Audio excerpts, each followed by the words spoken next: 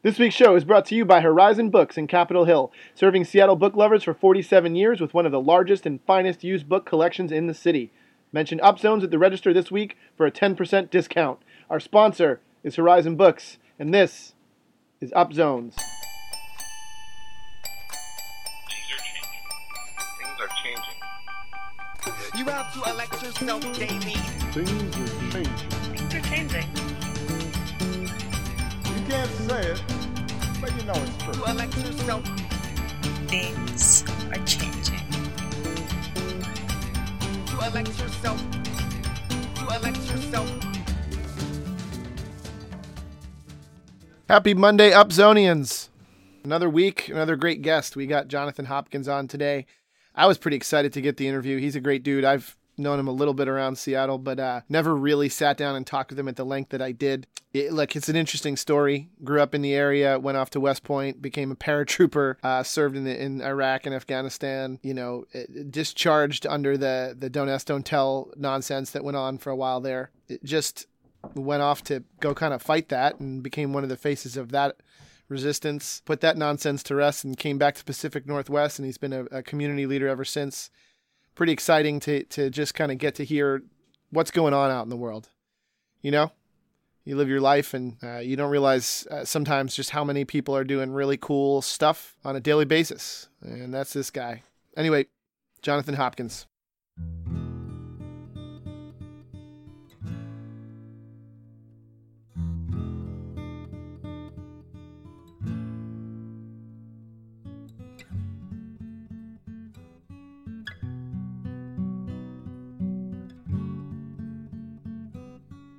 Vancouver, I'm sure you've seen this, like 72, 73% of Vancouverites, the cool of Vancouver, say they identify more with Cascadia, like maybe not by name, but with the Pacific Northwest in the United States. They identify more with that than they do Eastern Canada, right? Because we're all just sister cities, right, in many ways. Yeah, what's the difference between that and Baltimore, Washington, Richmond, right? It's the same idea. And then economically and culturally, by connecting them, like Vancouver and Seattle kind of like underperform based upon their awesomeness and how close they are. But because of that border and a slow road, it means that we could leverage that both for economic and for social aspects. Like when people want to come visit the Northwest, there's a high-speed rail line, they will visit 3 cities, right? If they want to put a headquarters someplace, it makes Seattle or Vancouver way sexier, but you can have a US or Canadian workforce like just to either way, skip and jump away, right? It's like if Detroit was a tech city and the place across the bridge was also like we're almost that close. So you grew up in Portland, right? Born there, grew up in Tacoma and Tacoma. And where? Morton, Washington. Morton, Washington. Are we recording right now? Yeah, we've been recording for 20 minutes, my friend. Don't worry, I'll make you look good in the edits. Don't worry. I might keep this part in though. Some of the stuff we were just saying, that's actually really, it's so cool. Yeah, no, I mean, well, just the concept of a unified. I'll love to talk with you after your. Yep. We got Brandon, the organizer of Cascadia Underground, is yelling in from the side. But I was waiting to see how long it would take for you to become part of the Peanut Gallery. 3-4 episodes. Yeah. Anyway, so what's it like to grow up? You said Martin, Washington? Morton. What's it like to grow up in Morton, Washington? So I was until I was 9 years old, I was in Tacoma, Washington, in the 1980s, and then Morton from 9 to 18. It's 1,000 people, 1 square mile, up in the mountains. So it's actually kind of a town. Yeah, it's because it's 1,000 people in a mile. Yeah. by our state standards, it's a city. It was a logging town. Mm-hmm. Your dad was a logger. Yeah. And so, it's a beautiful place to grow up. People are really nice, and I think, I grew up in a family didn't have much money, but like you got taken care of in many ways by your community, your teachers, the people around you. Like right. Everyone knows everybody, right? Yeah, there's when we talk about a sense of community, a place like that really has a sense of community. So that's what it has going for it. We also see the challenges now of like smaller towns. A lot of the things, whether it's farm towns in the Midwest or logging towns in the Northwest, or wherever else they are, like smaller towns outside of metros, like metros or big metropolitan cities or places that are really kind of like booming. And these smaller towns have some aspects of great quality of life, but sometimes the economic environment's a little bit more challenging, and trying to find a pathway to make sure they have economic opportunity as well, and a great education, I think, is really important. Sure. Yeah. You sort of grew up in this small town, but then you head east for college. Yeah, I went to West Point, which is in New York, about an hour north of New York City on the Hudson. And that, anybody who goes there, they immediately go in the military after school. So I was there in 1987, 2001, graduated in June. And so when I was off at officer training right afterwards, like 9/11 happened. Sure. And my first assignment was in Vicenza, Italy, where I was an officer in an airborne unit. And then, what does that mean, to be stationed in Italy? And I know, if I'm not mistaken, based on a little bit of cursory research, you did deploy eventually to both Iraq and Afghanistan. Right. So what does it mean to be stationed in Italy? Take me through like a soldier's life. You were Army. Yeah. You were maybe a captain. As a lieutenant and a captain. Lieutenant and then captain. So you're a lieutenant in the Army. It's 2002. You're in Italy. What's your daily life like? It's pretty similar to being in the Army at Fort Bragg or Fort Lewis. You get up early in the morning, do PT, we call it physical training, at 6 or 6:30 in the morning for an hour and a half, and have breakfast. So you're at work from 6 something till 4, 5, 6, 7, maybe 8 p.m. at night. Mm-hmm. For an officer, it's some office work and sometimes some stuff outside, whether it's physical training or sometimes you're going to a shooting range or doing some other type of training. So that's kind of like the daily routine, but it had this kind of like magic juice to it of being in Italy. It's just fascinating. Like we're 45 minutes east of Venice, 45 or west of Venice, 45 minutes east of Verona with the mountains. Like it's not exactly Pacific Northwesty, but the things that you love about the Pacific Northwest are also equally close there. You have the water, but it's warmer. You have mountains. You can go skiing in the winter really easy. But then just like the sense of history. Like in Verona, there was a Colosseum, L'Arena, there that was still totally intact. During World War I, the front lines reached as far as the walls of Verona and up into the hills of Asiago. So there's like this sense of history, beautiful old buildings. There's restaurants now that Galileo and others would meet at because it was kind of like outside the reach of the church. Yeah, outside the reach of the church, and they're being heretical about like the Earth's movement in relation to the Earth. Yeah. And so, that part was really fascinating. But our day-to-day life was pretty, kind of typical, except for you wake up in an Italian-speaking land, go into Little America, do all your training, and then go back to your house in some village in Italy. And then the weekends, just amazing. I've been to dozens of countries as a result of that because they're as close as states are here. I mean, it sounds to me, and this is in stark contrast to probably what came later, but it sounds to me almost like a year abroad or something, where you're working hard and you're on your guard, but at the end of the day, you're having this formative experience, you're expanding, you're growing up a little bit. So fascinating, and yeah, I really loved that opportunity, but that said, I had a house in Italy for 4 years, but when I do the math, it's somewhere between 18 and 22 months that I actually spent on the ground in Italy. So I can speak some Italian, for example, but I had a year in Iraq, a year in Afghanistan, a couple weeks in Kosovo, and then training in Germany, where you just go away for a month to do training where there's larger army units up in Germany, so they have big training areas.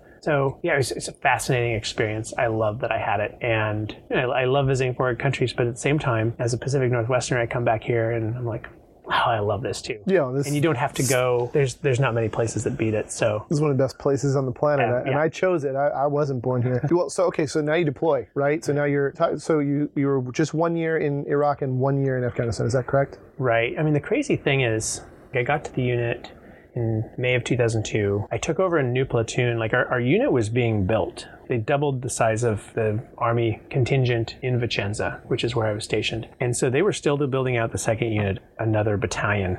And a battalion has about 800 people. Okay. So I moved into the last platoon, which is about 40 people. As the platoon leader of the last platoon stood up in the last company. And so when I joined my platoon, pretty sure there's about 7 of them, and it was late January 2003. And we were able to train for a while in Germany. And then, but like exactly 2 months later, we jumped into northern Iraq with a bunch of people that had barely been together for 2 months. So I had a great platoon sergeant and some good leaders in that platoon that we had a fantastic time, but we landed on the ground in Iraq and we'd still be training at times. Like we were securing an airfield. Wow. We'd pull off the line and do training when there weren't airplanes landing. So we were in Kurdistan, so it was relatively safe. But then like soon thereafter we moved into the city of Kirkuk. Got it, which is was more clearly conflicted. quite dangerous at times. Yeah. So, there's an expression in tech, they say you're building the plane as it takes off. You guys were maybe literally building some planes as they were taking We were building off. the platoon as the plane took off. Yeah, right. On the plane. Fair enough. Because we jumped in, right? And so we actually took a plane and then jumped out of it. So And you were airborne, so you were actually going up there. And then how, in a given, how many times are you jumping out of an actual plane in a forward? it was like 10 or 12 times. Okay, so it's not like every day you're doing. Or it might have been less than that. I think it's like once a quarter. Like I'm starting to forget things. I think I have like 10 or 12 jumps, which is not that many. Okay.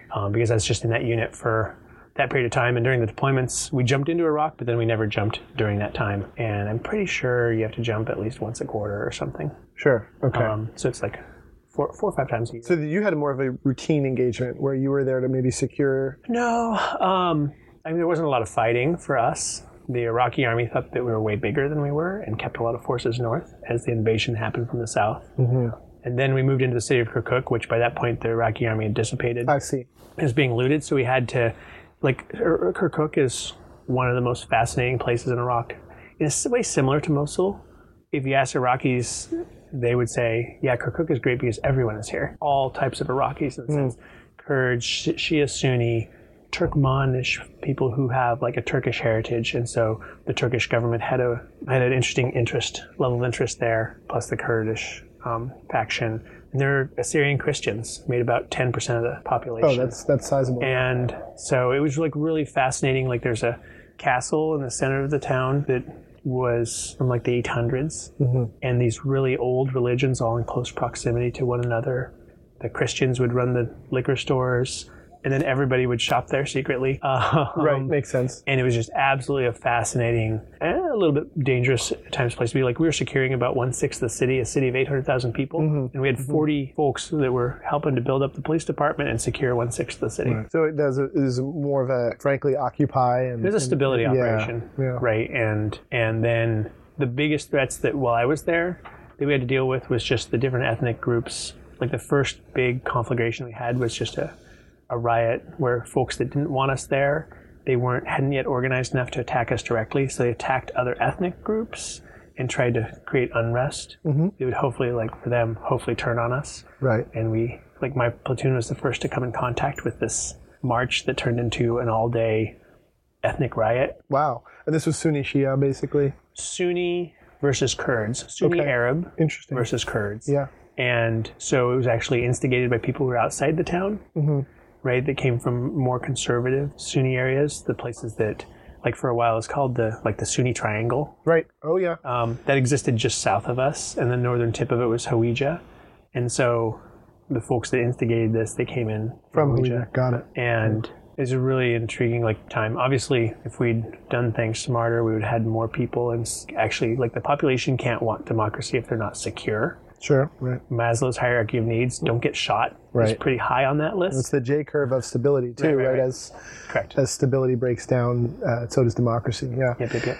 So this is all happening in the backdrop in your personal life. I mean, don't ask, don't tell is in 100% effect, right? Yeah. How are you navigating that as a forward my deployed? first few years, I was just like, I think when I was at West Point, I was like, oh, this is just a phase. This is going to change. I'll like girls. Didn't change. Right. It doesn't usually. Yeah. And so, so it's kind of like denial, right? At West Point, and then gradually while I was there, I was just kind of, trying to figure out who am I, or will I find just the right girl? Right. And I can see that. I mean, your discomfort just retelling the story a little bit. It's coming off you a little bit. Well, I haven't thought about it that deeply, for a while. Okay, I gotcha. Seattle, we're under diverse in some ways, but for the most part, we're a pretty accepting place of all. You got it. I don't know. So you kind of forget a little bit. Sure. How different it was in the level of kind of constant concern and fear. Right. That just happens all the time. An interesting way, I and some friends just saw Tom of Finland last night, which is about somebody from Finland during World War II and after. And just seeing the police come after them and stuff like that. It's not exactly the same in the military, but you have high expectations of yourself and that others place upon you. And, at some point folks found out that I was gay, and my reaction wasn't yeah, and you should be fine with it. It was like, oh, I've let you down, Oh, wow. Interesting. right? Like, And that's oh, in- I couldn't not try and meet people, or I couldn't whatever else. The reaction was just, I've let you down, and like that's how backwards. And that happened largely once you're kind of deployed. That happened at West Point. Where, they found out when I was deployed. okay. Yeah. And what is, so institutionally, right? My understanding, and again, total civilian, but my understanding at that time, by the book, that was supposed to be a fireable offense. Well, being gay, well, it's really kind of weird. So before Don't Ask, Don't Tell was passed in 1993, people could get kicked out of the military for being gay. They could be thrown in the brig, right? They could be given bad conduct discharges because it's like an immoral offense. That said, up until the Reagan years, it was inconsistently enforced. Right. Like, it was really just up to the commander. And so if somebody was caught doing something, if they begged out, like, oh, it was just this once, like there's some books that talk about it, like some people approach it like, well, the queen for a day rule is what they called it. Wow, okay. It was like, oh, if it's just, oh, you were drunk and it was just stupid mess up, whatever, you're a good soldier. And so sometimes that would get applied and other people would be thrown in jail. Or you'd be kicked out. Like there's the full spectrum. It was very inconsistent. Under Caspar Weinberger, who was the Secretary of Defense, and during the Reagan years, they're like, this is an abomination. Sure. And so they were much more aggressive, and they kind of like aligned everybody. They brought it consistently to one end of the pole. And part of the reason it was inconsistent is, not everybody kind of like knew this thing was out there, I guess. Right? That it wasn't just part of everybody's consciousness of there being gay people in the military and things like that. Right. So it changed because there's more social awareness of it. And so then there's a clampdown because there's social awareness, and everybody's like, oh, this, not everybody. Certain folks are like, oh, this is bad. Not all Republicans. Right. Yeah, broadly. Broadly, no, yeah. But okay, so now you're, fast forward, it's 2004, and so what does this mean for you? Now that it's... Well, you just know, like, I was a really good officer. That sounds cocky, but I don't mean to be. But you followed the rules, you worked I didn't hard. have to balance my time with personal relationships. I had friends who were all in the Army, and I had Army work, right? I wasn't going on dates for the most part. I wasn't having to have like work-life balance for a family. My family were my Army friends. Yeah, right. And they were all at work. Yeah. So I went and worked. Right. And so it's not necessarily a balanced life. Like, yeah, it's so- not healthy in the long run. Like, it's untenable. Sure. But institutionally, it means there's a lot more of a disincentive to make it a painful experience for you. Once it becomes known, sort of superior officers probably had a strong incentive to let it Depends. Like, I didn't know who knew. Like, some of my peers had already guessed at some point when I was in Italy. But I was in Alaska when I had a different Army unit. Oh, when all I that see. stuff happened. But, I don't love going into deep detail about it or whatever else. But We don't have to talk about anything you don't want to talk about. You wrap up at the Army. so I finished up in 2010. Oh, so you're in for a long time. Yeah, I was in for 9 years after West Point. Served in Italy and Alaska. Get to work closely with a lot of people I respect and love. And then I was supposed to go off and teach at West Point. It was supposed to be my next assignment, but ended up life intervened a bit. And so I went to grad school in DC and then came back to the Northwest. So you lived in DC for a while. That would have been like maybe early to mid Obama administration, if I'm not mistaken. Yeah, 2010 to 2013. And so while I was there, like I'd just been kicked out for this. But then the bills were starting to percolate up to overturn the law. Right. And so I got to work with others on this issue, right? And play a public role. Like, what's really interesting is we fought this issue there in the public, in the media. There's tons of other people doing this. And at the same time, the Pentagon was assigned to study it. So at some point, I was like one of the most recent, more senior folks to leave the military. Not that I was super senior, I was just a captain. But because I was part of an advocacy group trying to overturn the law, I'm also pretty pragmatic and I cared about the institution. People studying this at the Pentagon reached out to us, reached out to me. And so I was giving them advice. So I still felt like I was somehow serving, like I was doing my duty still. The job of an officer is to like solve problems and take care of people and achieve a mission, right? But a huge part of that is just taking care of people, frankly, keeping them alive in the most basic sense. But it goes beyond that and helping them be a great unit. And so, there was a problem there, right? People were great. 60, 70,000 LGBT troops had been drummed out of the military at some point in time. Which you can argue puts every other troop at risk, right? Especially if they're good soldiers. Yeah. So it's really kind of funny, but people didn't get it because they didn't care to. Like in 1993, you have a bunch of old white men who don't, get it. They told Greta Kammermeyer, like, why didn't you essentially go to a doctor and get fixed somehow, right? Like they treat it like it was a deformity. And so, there's some stuff that's backwards, but like John McCain, who on trans issues actually came out kind of like on the right side of things more recently, he was virulently anti-equality on the LGBT front at the time in 2010. And he'd say this is going to undermine cohesion. Of course, that was the big argument. Well, when you really think about it, what is cohesion? Really cohesive organizations, people trust one another because they tell each other the truth, and they deal with oftentimes they deal with hard things, whether it's part of their work-related mission or responsibility, or like when you're in the military, you experience everything together. People have a hard time in their relationship. You're experiencing that with your unit, and people help it through it. You get hurt or injured, people are there for you. Yep. You help each other through it. Everything is done together. And so one of my classmates from West Point told me how he kind of got it at some point about like how actually these laws undermine cohesion because he had somebody in his unit that everybody knew was gay. The guy hadn't told anybody. No, but Everybody sometimes figured you it just out. know. They Yeah. figured it out. Yeah. And he had a fairly senior role, and he'd go home on 2 weeks from Iraq or Afghanistan, go home on 2 weeks, and went to like the Bahamas or something. When you go on your 2 weeks of leave, you come back to the unit rejuvenated, super energized, and just rattling on to everybody about How good it was. the amazing time you had. Who you saw. Yep. But this guy, he's gay, obviously was there with his partner. He comes back and doesn't even talk about it. There's no shared experience. You deprive people of the opportunity to really be invested in one another at the deepest level. And these are folks, like when you think about the military, it's kind of really just fascinating, like what cohesion is. Like there's a level of love there. Like if you're willing to do something that's going to get yourself killed to save somebody else, that's a type of love. I don't know, there's probably like 7 different types of love. I don't know which one it is, but it's one of them. Well, that's agape, right? I mean, that's the almost the most Christian form of love, is that willingness to step up and sacrifice for someone else. And so, when you trust one another and go through the deepest of things, or, I had friends ultimately, like while I was getting discharged, like it was not a fast process for me, not emotionally, like the deepest, saddest part of my life for me had to that point or since then was right during that period. I had friends that they thought the Nest Hotel was the right rule. Well, it was intended right at one point to be a step forward. It didn't seem to work out that way. And so they might still, like they thought being gay was wrong still, but they loved me and they're there for me. It's funny how that works. It's really complex. And so going back to what you just mentioned though, the intent of the law, President Clinton was told by Colin Powell and others, it's fine. People can go to gay bars, they can go to gay pride marches, they can do whatever they want. We're just not going to talk about it. And they should just be quiet and it'll all be fine.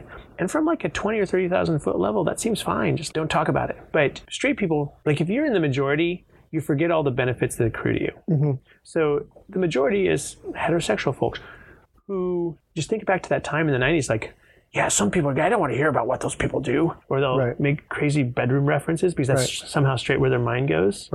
But people talk about their straightness all the time. day. Oh, it's worn on our sleeves. Yeah. And so to assume like they don't realize what they're censoring people, but and they think being censored in that way and having to hide it is easy. So they sold it to Clinton as like, oh, they can do whatever they want. We just won't talk about it. How it was enforced was a little bit different. They made a card instead of you can go to gay bars and you can be in pride marches being emblematic of the level of freedom. Instead, what they were very specific carve-outs of freedom. Like, yeah, you can go to gay bars, but if somebody sees you kissing, you have to prove that you're straight. Like, that's how, like when I was getting discharged. Which gets into all kinds of like, postmodern existential arguments. I'd have to bring somebody that I dated or whatever else. Like, say I'm straight. Like, they're wrong. I'm just French. I was kissing them. Goodbye. Bonsoir. Yeah, or it was a carve out. You could go to pride marches, but if you did anything that implied that you're gay within the pride march, so really people had to protect in an organization that's founded upon like that a core principle is just honor and integrity. You had to be disingenuous. And it was a pretty tormenting, like when you carry, it's one day, like if you ask somebody to be quiet about their sexuality for 3 days, okay. But try 3 years or 9. Right? It confines their life in a way that's not healthy for them and it's not good for unit cohesion. So that's what we found. Like everybody, like there's some people who just didn't get it. Like when they're doing training, there'd be NCOs saying, when they start allowing, when the gay people come into our unit, and there'd be gays in the audience being like, we're here. Yeah, we're here. We've been here a long time. It's just kind of, it's so fascinating. So that's great, man. Fast forward now, right? Your advocacy over the last, 4 years, let's say, a little different. But you said something just now, cohesion. Yeah. And I think about that, as soon as you said it, a light bulb went off for me about your work with Seattle Subway and now Commute Seattle. I find, this is a new podcast, newer. One of the core organizing principles that I have is that urbanism and density, and not for their own sake, but because they bring us into contact with each other and they make communion, take that as you will, much easier to receive. And so I'm curious, how does that concept of cohesion, right, play into what you've been doing now, whether it's with the subway work or Commute Seattle? I think the cohesion, as you're talking about, is kind of one of the results and one of the key and valuable results to the thing that's maybe slightly more defining that really just fascinates me is like, I was an infantry officer in the Army. Like when I joined, I didn't think I was going to be an infantry officer. I knew I was going to like serve others. Like 18-year-old me identified with the opportunity, like one, it was a way to pay for a great education, like an Ivy League quality education, but to be challenged beyond that. But I just I wanted to serve something bigger than myself. Like that's heard by a lot of people in the military, I guess. But, I ultimately became an infantry officer. What are infantry soldiers? Just a bunch of people with guns.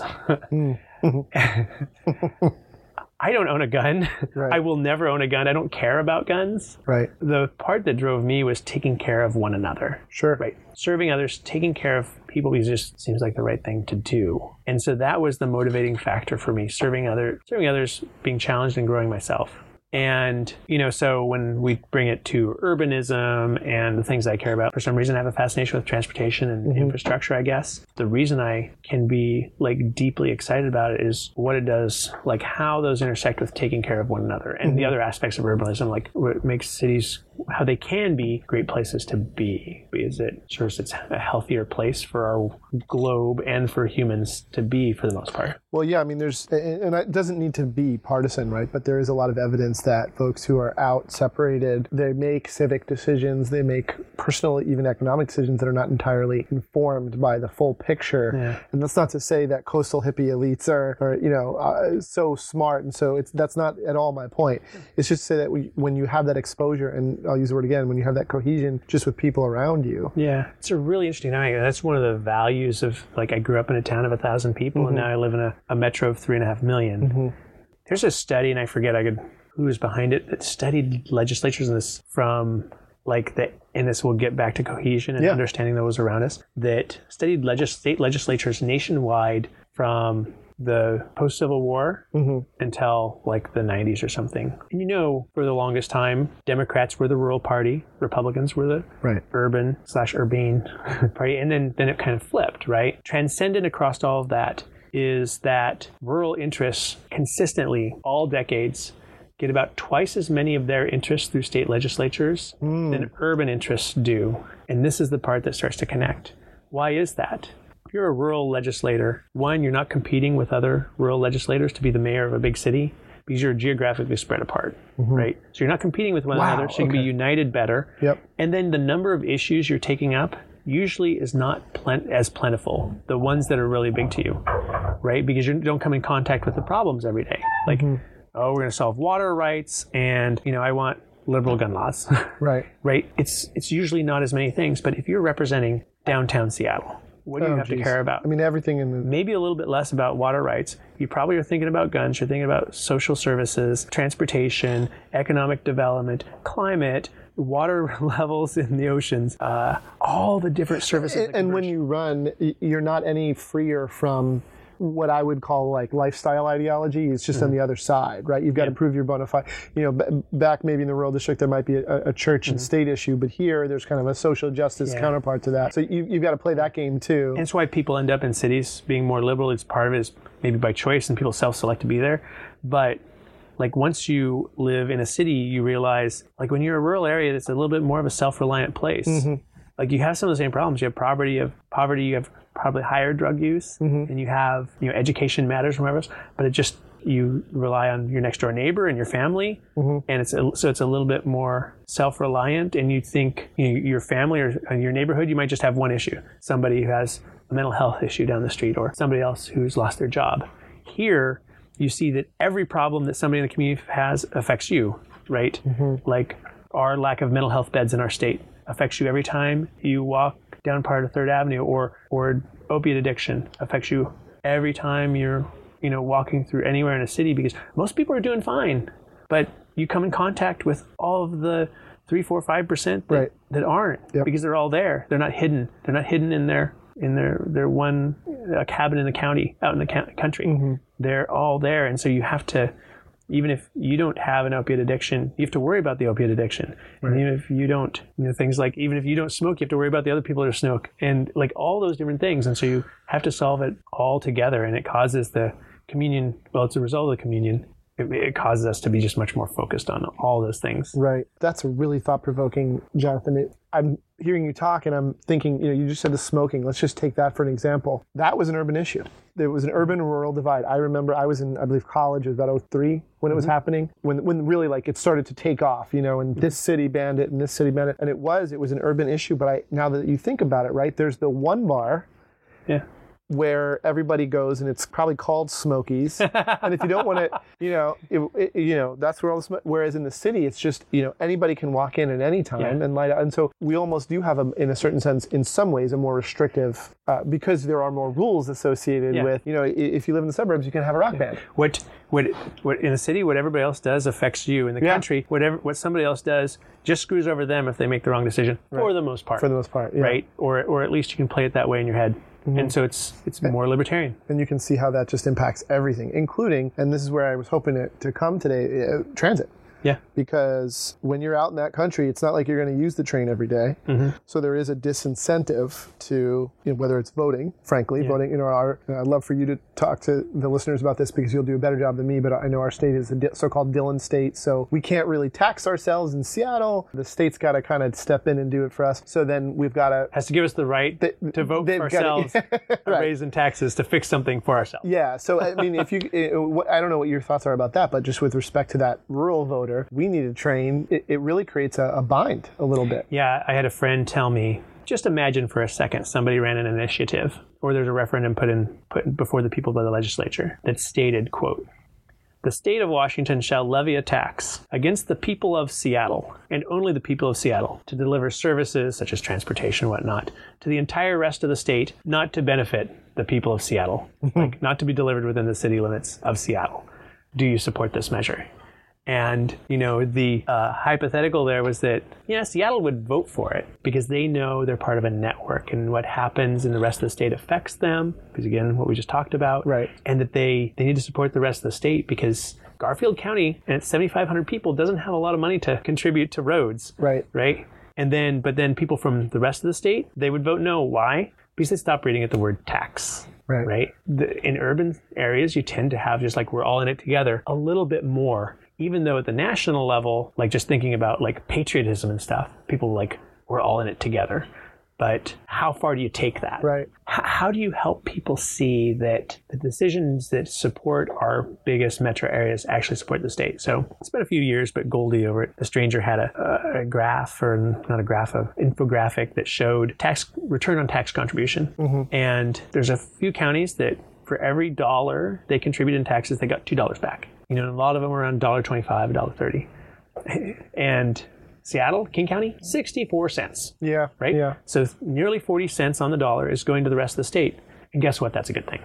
The states need that powerhouse to pay for those long ribbons of road with 100 people on it out in rural areas, and to pay for firefighting, for forest fires and all those different things.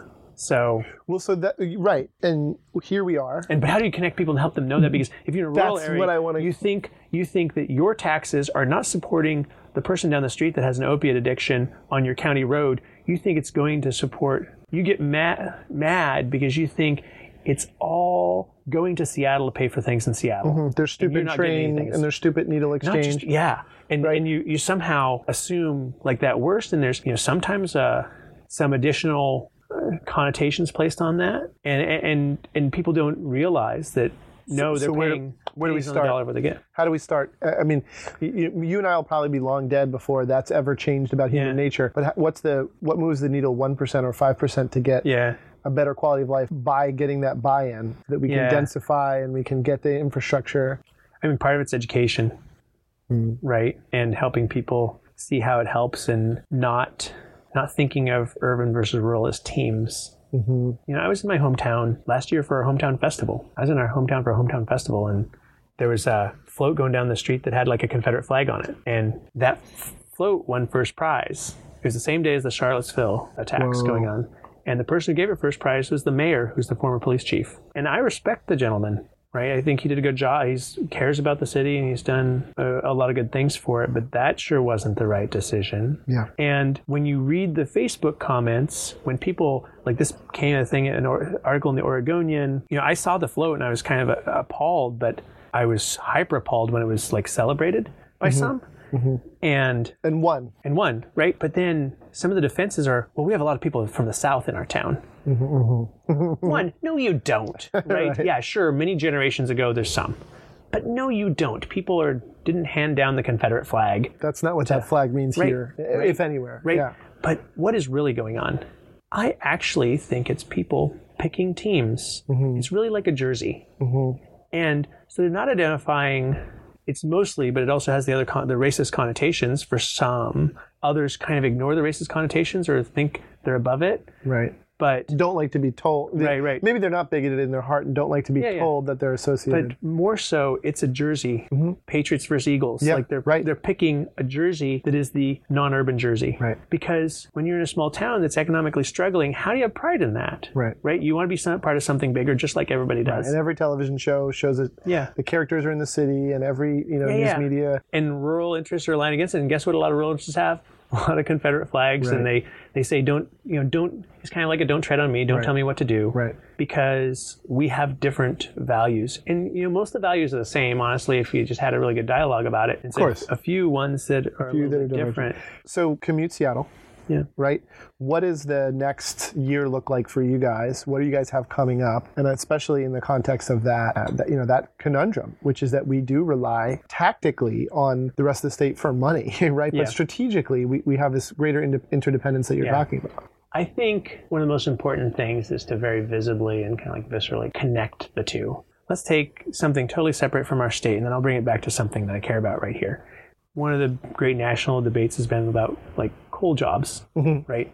And the coal industry employs the same number of people as Arby's, right? And there hasn't been a big fight, nationally about Arby's workers, trying to make sure that we don't lose any Arby's workers. Not that there should be debate about like helping people keep jobs or helping them get jobs of the future, right? Right. So not to diminish like the concern for coal workers, like we should care about that a lot.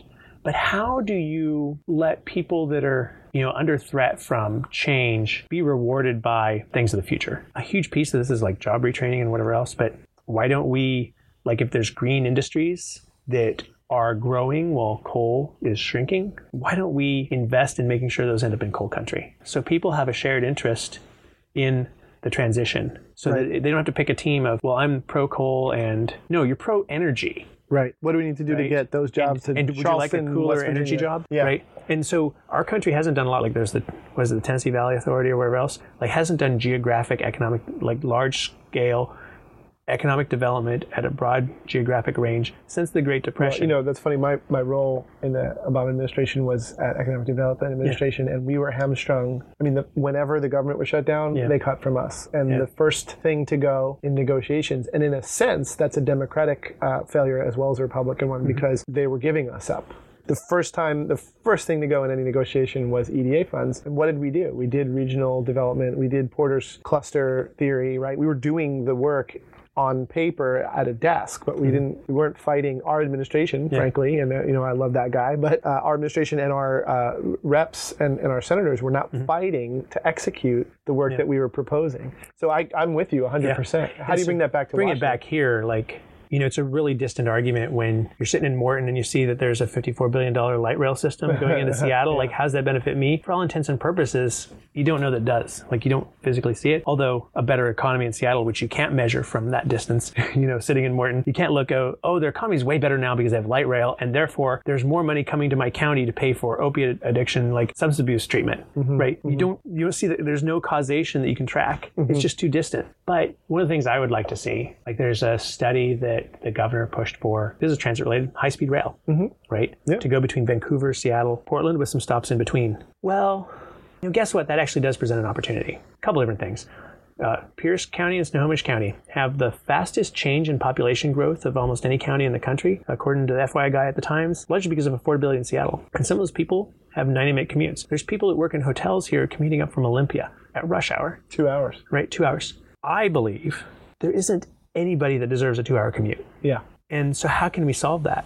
Well, high-speed rail, if it goes to Portland in an hour and a half, that's a 15-minute trip from Tacoma. Mm-hmm. Moving to Tacoma doesn't mean you should have to have an hour and a half trip. We should do better. And now it's not us versus them, it's us It's together. It's us for us. Yeah. But then it's not just Tacoma, Everett, and Olympia, and Seattle, right? Vancouver and Portland have like the same issues. But also, like, what if you do have stops? They might not get every hourly train going between Seattle and Portland. What if you do have stops in Centralia and Kelso? You know, the counties on the west side that have struggled a little bit more. Some of the ones that have struggled most, like Grace Harbor County, might be even worse off. Like there's some economic malaise articles about Grace Harbor County and their struggle of just even having health care for the county, but health insurance for the county. But to me, those counties that are red counties, right, if you're looking politically, that's opportunity. They haven't been growing jobs to a great degree, but if you can live in those places, some people would like to live someplace where the cost of living is lower. And then come More on people in want here. to go there. And also, what if doing some work that doesn't have to be in Seattle could be done in the Centralias and the Kelsos and Longviews? Right. But they're really, really close because that train, like you can get to those places if you're near a station almost as fast as you can get across town. Right. Makes perfect sense. Right? Then you can let the economic bounty that's overflowing in places like Seattle, Portland, and Vancouver, you can help them reap part of it. And that's taking care of our state. And then doing the same thing on the east side. We have 39 million visitors come to King County. And if you have a train going through wine country, There's going to be a clear benefit. Visitors? Yeah. Awesome. And so, you know, we end every show with the segment we call If You Care About, You Should Fill in the Blanks. If you care about economic development for our state and helping us be globally competitive, you should support high-speed rail. Jonathan Hopkins, thanks so much for coming. Yeah, always a pleasure. Boom! That was Jonathan Hopkins, Executive Director of Commute Seattle. Check out CommuteSeattle.com right now. This has been Upzones. This week's sponsor was Horizon Books in Capitol Hill. Mention Upzones at the register for a 10% discount. All music by the Subcon. Opening poem segment courtesy of Anthony McPherson. Thanks to Abigail, Dave, Kamira, and Rod for reminding us that things are changing. Thanks to our producers Brandon and Naboo. I'm your host, Ian Martinez. This has been a Cascadia Underground production. See you next week. My favorite